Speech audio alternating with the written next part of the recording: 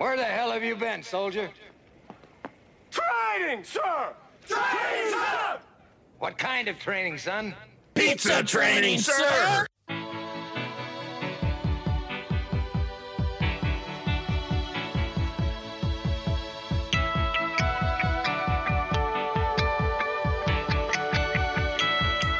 Hey, welcome to another exciting issue. An issue? It is. We have issues today. That is right. Wow. I think we've gone from a pod to a magazine. So welcome to this exciting episode of Drew and Sam Talk Training. My name is Sam with Fowler Consulting. And I am Drew with Better Than Yesterday Consulting.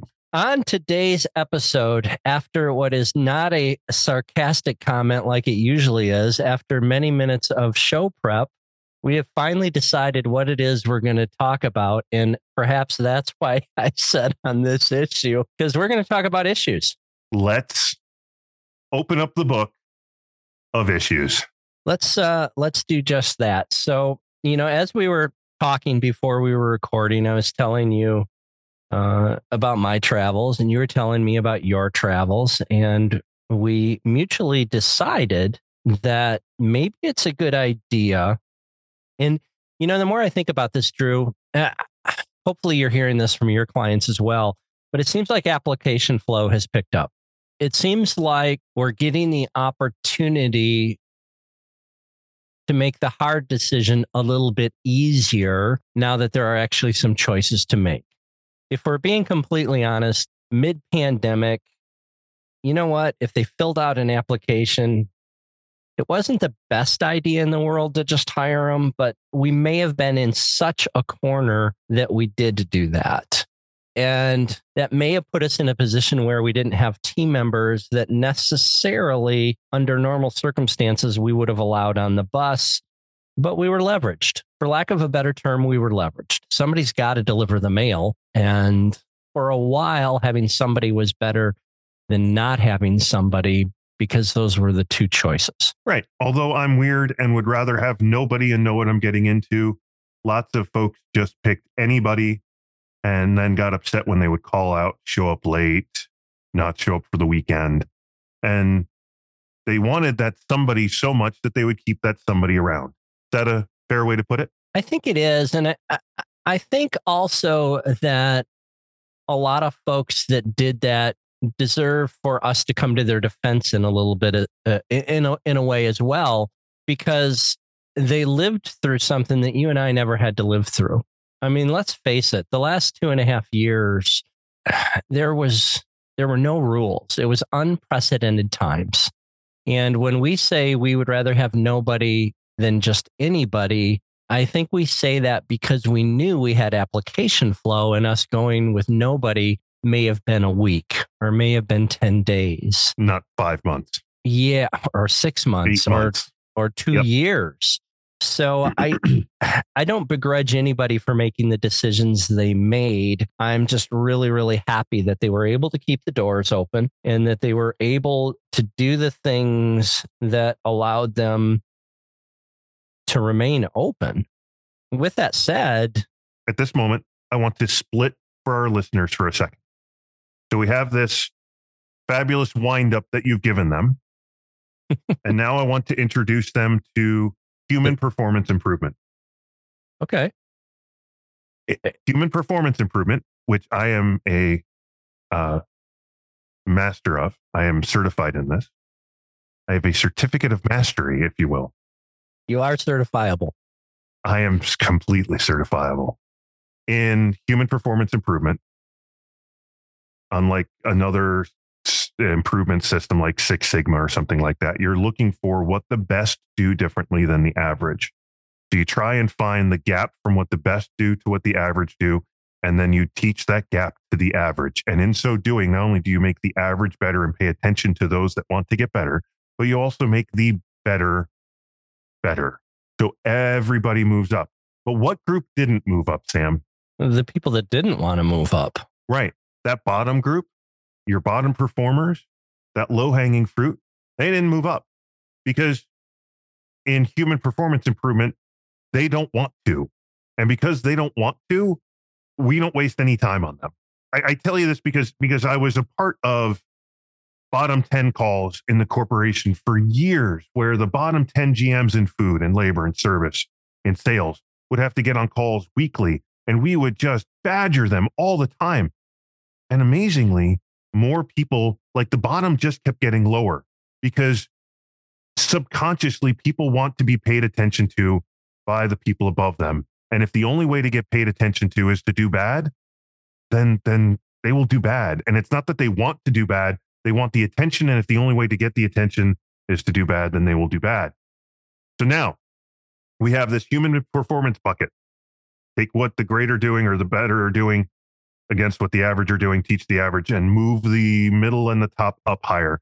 And then we have the start of this of, we hired anybody that walked in the door. How do these two worlds meet, Sam? I think I know where you're going, so I'll take a swing. I think these two worlds meet by we do what your human performance tells us to do, and that's coach the people that are movable. And while we're doing that, I think it's essential that we pay attention to everybody to see if we're getting some momentum with the ones that we think we can't move. Because I think that some of the folks that work in our industry have come from less than stellar backgrounds, where maybe the only time they ever got attention, much like you just said, is when they did something wrong. And perhaps if they're in an environment where they start to get recognized when they do something right, then perhaps we Pavlov dog them and they start reacting the way we want because they're getting what they want when we get what we want. I know what I was trying to say, and I'm confused. No. I understand where you're going. The flaw that I have with it is that you're going to this place of they don't want to, and I can change them. Oh, no. Let me jump in. I'm not saying that. I'm saying that they've been conditioned to not want to, because that's the only time they get recognized. I think some of them, not all of them, some people just don't want to do anything. I mean, that's just, we can't coach the uncoachable.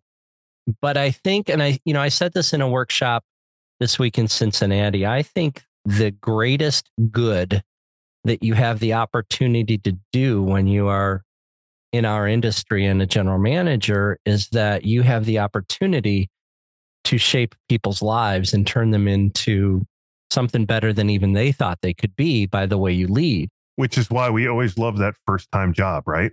Yeah. It's the chance to show them what it's actually like, what it's supposed to be like, to the good.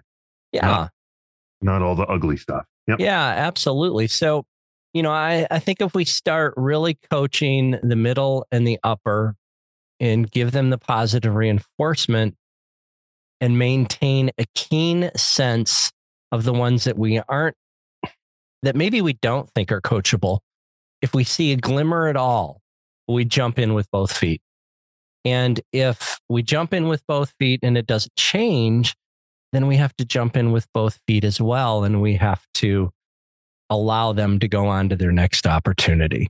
Okay. I left that out, and I'm so glad that you caught that. So that is another component of human performance improvement, that bottom 15-ish% has a choice to either step up and get to average, where yes, we will help them, or step out. And that sounds really harsh, but they're your bottom 5-10% of your performers. They're the driver that takes one delivery an hour, and you're like, dude, that delivery was 200 yards away. How did that take you 45 minutes? Like there's folks who are supposed to do this and folks who are not. I'm probably guilty of seeing the best in everybody for a long, long time in my career. But I truly believe that everybody is good at something.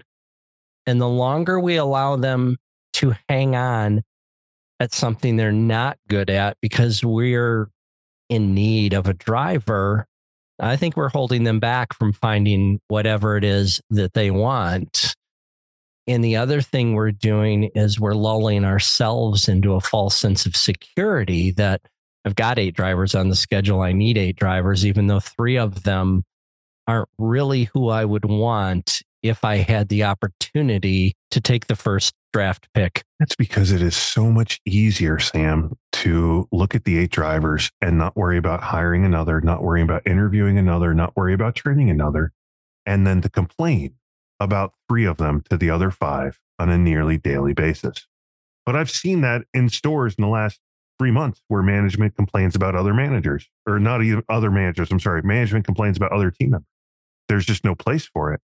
No, there certainly isn't. You know, our mutual friend, Mel Robbins, who we did her book, the High Five Habit. I've been listening to her podcast. Have you signed up for her free training? You know, I'm signing up for anything she does because I am a fan. I will say this: if you listen to her podcast and colorful language is not your thing, you know, in fact, on the podcast that dropped last week, you know, she did the whole LFG thing, but she didn't do the acronym. Just be ready for that. She's completely unfiltered and very transparent. I like that about her. But if you don't like colorful language, I probably would steer clear of Mel's podcast. But anyway, you know, she said is she's got this thing about gossip and that it's human nature and people just do it. And we've got to get to a point where if we wouldn't say it to their face, we won't say it behind their back. And if we are around people that are talking about other people, we should immediately change the subject by simply saying, you know what, I don't talk about other people when they're not in the room unless we're coming up with a plan to help them. So I think that's really important. You know, you said that we get a bit stagnant because we've got the 8 on the schedule. You know, something I'm telling folks in workshops now, Drew, is that there is nobody on your team, including yourself, that is a permanent member of your team. I mean, nobody is in their forever job, ever. Not even franchisees. I mean, I've got friends. All good things must come to an end, Sam. All good things. Yeah, well, yeah. I mean, I've got really good friends that I thought would be franchisees forever. And because life circumstances changed or because it was just time, they're not franchisees any longer. And certainly the drivers that are on your schedule today are not going to be there forever. So you should always be looking for talent. Because it's an infinite game, Sam. It's an infinite game. They're in it because they have the resources to be in it or the will. And as soon as one of the 2 of them leave, then they leave.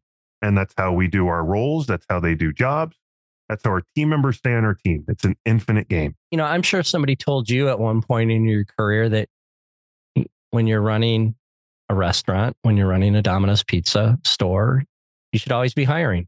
You should always be looking for the next great talent. And even if your staff is full, who knows what's going to happen next week? Or if nothing happened next week and you happen to come across the next superstar, well, then we can switch gears and go into sales building, which is something we're all going to have to switch gears into soon anyway. Sam, even running a training team, I was always hiring. I always had 2 or 3 people lined up behind because I might not be able to hire you, but I can start to prepare you for it. I can do things to get you to a place where as soon as I need you, you're ready. Now, that's because I only had 9, 10 spots total. And once those were filled, I couldn't just hire somebody. I had to wait for somebody to leave. The stores are such a different place. Like why we wouldn't get to that 8 and get super picky and be that decision maker, right? That I'm going to make the team better. I mean, as we're recording this, I know you already made some inference about some draft thing that's probably going on tonight. I am not paying attention to that tonight. There is a playoff hockey game on that has my attention instead. Plus, my team already won the offseason. You know what? I'm glad you think that. And good luck with that. That gentleman has proven to be one heck of a great football player. That's a little too much drama for my team. Totally get that. And I don't disagree. However, for the fans who are not keeping up, if you're a New York Jets fan and you've invested In fact, this analogy works perfectly for what we're talking about. You've invested the second pick overall in a quarterback who ends up being the worst quarterback out of 60 quarterbacks over a 2-year stretch. The worst out of 60. There's only 32 teams in the NFL, and he's the worst out of 60 over 2 years. Then you're going to grab the guy who might have some drama because the results are better. Now, we both know how this is going to turn out. He's going to win more games, but it's going to be just chaos and carnage. And if I were betting, man, I'd still put more money on him blowing his Achilles out in week 1 than the Jets winning a Super Bowl.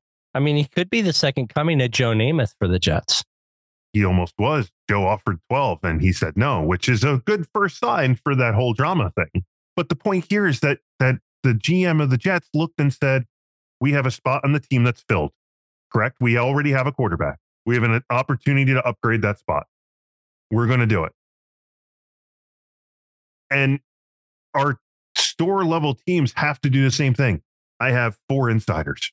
One of the 4, they are not all the same. There's no way they're all the same. One of the 4 isn't as good as everybody else at every role. There's somebody who's lagging behind.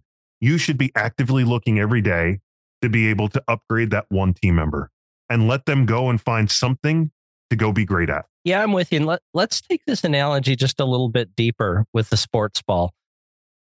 I don't think that there is one NFL team in the league that's not constantly looking to upgrade talent, and their entire roster, no matter how bad they are in their league, their entire roster is full of world-class athletes.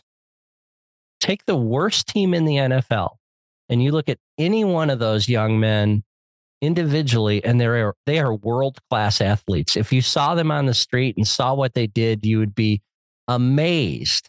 And yet every single general manager is looking to upgrade talent every single year. Maybe it's because of chemistry in the locker room, maybe because it's performance on the field, but they're always looking. Even the Patriots. As a fan, we're like, hey, that guy's a bum. Get him out of there, right? Yeah. Isn't that crazy? That guy's a bum. World-class athletes. There's a video. I can't remember the guy's name because I have tuned out of basketball for so long. But he was a late 2000s, early 2010s Boston Celtic. Red hair, kind of not defined muscularly. Let's put it that way. He's like 6'7", 6'8", and he's got like what people would classify as like that dad bod. He's not like ripped. He's not going on the gym circuit. Okay, I'm with you. I can't think of the guy's name. And he would sit on the end of the bench and he'd come in and he'd get like 6 or 8 points. And the Boston fans are like, dude, I could totally go in for him. I could beat him out of the team. And so one of the local radio stations did a thing where like guys lined up for hours to come play one-on-one with him. And he beat everybody. 8 hours of playing 10-point horse against random Joe off the street. And he beat everybody and would spot them. He'd be like, I'm going to let you score 3 baskets. I'm not going to move. Then I'm going to score 10 in a row. And he'd score 10 in a row. I wish I could find that video because it proves the point. Like he amongst us would be the best basketball player on the Celtics. He gets 6 minutes a night. That GM is still looking to upgrade him every season. Correct. And yet we are letting people that somebody comes into your store and they're barely willing to look them in the eye and simply say, "Did you order? Did you already order?" And we're going to give them 35 hours a week. Right. And they're going to show up late and we're not going to say anything about it because thank God you're working 35 hours a week. I have 3 other people on that I could give more hours to, but this is comfortable and this is easy. All of this boils down to that same piece. This thought just crossed my mind. Oh, we sound like grumpy old men today. At least I sound like a grumpy old man today. Listen, get off my grass, kid. We are sacrificing 35 hours of customer experience so that we can feel good about the 1 or 2 hours that we make the schedule. Isn't that crazy? It is, and yet it's not, right? Because we're not the customer. So the what's in it for me is I have a completed schedule. My supervisors and barking at me to hire people. I can look at my franchisee when they walk in and say, I'm fully staffed. They're not going to be around long enough for Drew to show up to muck it all up. And yep, I got to suffer through. I got to deal with a customer care, which I may or may not call back. I'll just click the button because it's fine. It's okay. You can completely rationalize why we keep that person on for that 1 hour a week. If we invested that 1 hour a week in finding an upgrade or working with the other existing team members and having this person make that choice themselves to either step up or step out. Right. Last week, Drew, we talked about sacred cows and killing sacred cows. This week, let's talk about creating sacred cows. Shouldn't the customer experience be a sacred cow? Shouldn't every decision we make and everything we do be going towards delivering our customers the best experience possible?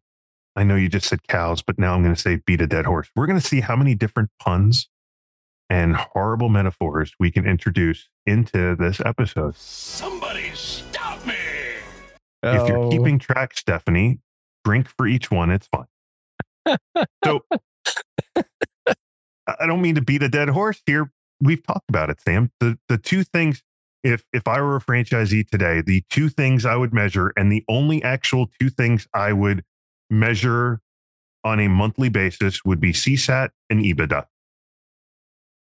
Yeah. Am I taking care of my customers and is my business thriving? It's the only two things that matter. Yeah. And underneath that, I know the HR person in me, the person that is a certified professional in talent development, wants to have some people measurement, but I can't service my customers if I don't have the right people. Like every other measurement you can come up with rolls up under one of those two that you could address a certain issue to make those two better. So I would get to a place where that CSAT score matters. Yeah, I'm with you. Thinking back to our discussion with Brian Trier, and, he asked us the question, why wouldn't you use NPS? I think if you use either one of those, you're in a good place. I definitely liked what he had to say about using NPS over CSAT. But I think they're both really, really good measures. And can I take just a minute to throw a bit of a commercial out there? Are we doing something around the improving the customer experience? I mean, we are. And here's a reason why you should go get some ice, baby. I did that NPS CSAT class for a group in January. And I just was back to see them again last week. And this particular group had 6 stores. And without telling where I was, the folks that were in the class know I'm talking about them. When I went in January, they had some pretty decent NPS scores, although one of the stores had a -4. And for those of you familiar with NPS, you know that the good doesn't start till 0. So -4 is pretty bad. So I went in there last week, and as folks from that particular store were coming in, I kept saying to them, "Oh, you're my favorite store right now. You're my favorite store right now."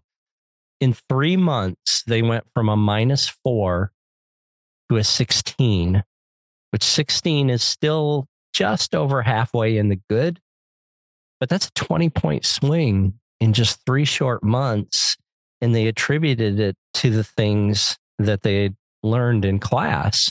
Now, obviously, that's the easy part, the things they learn in class. The hard work is going back and putting to work what they learned. But these are the same kinds of things that you and I are going to be talking about for 2 days when we deliver some ice, baby. NPS, CSAT. And it's kind of nice the way we set it up because we start with that. So we address what the issue is, and then we build backwards to give them tools to move those numbers, whether it's service from me, product for you, how to train the team for me, how to give feedback to the team from you, an action plan. Like we walk it backwards. So when they walk out the door, the last thing they've done is the action plan to actually go and make a difference.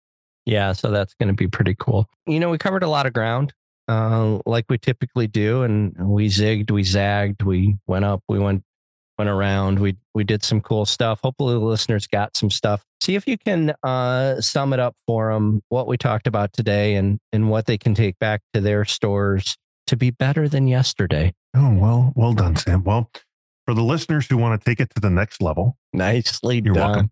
Thank You're you. welcome.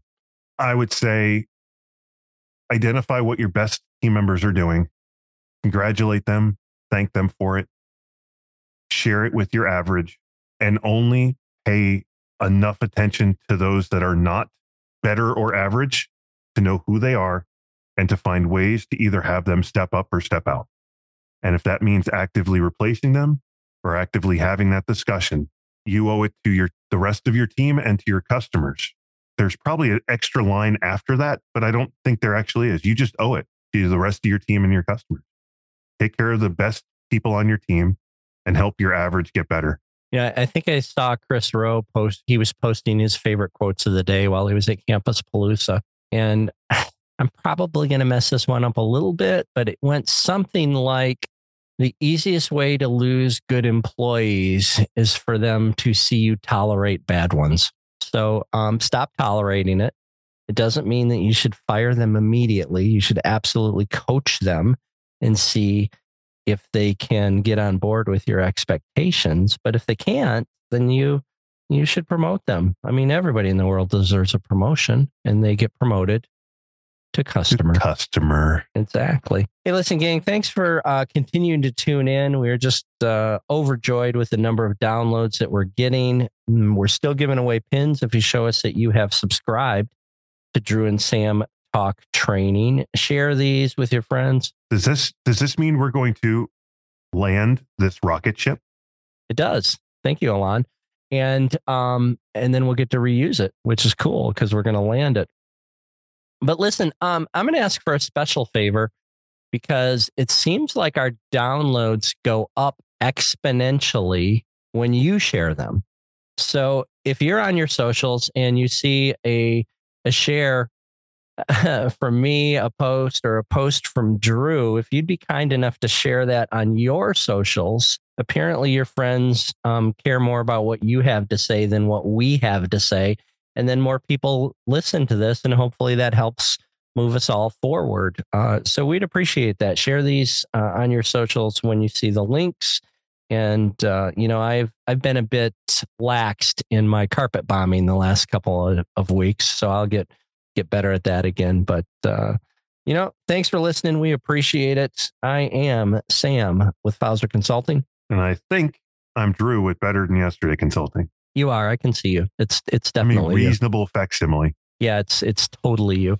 And okay. As always, go out and sell more pizza and have more fun.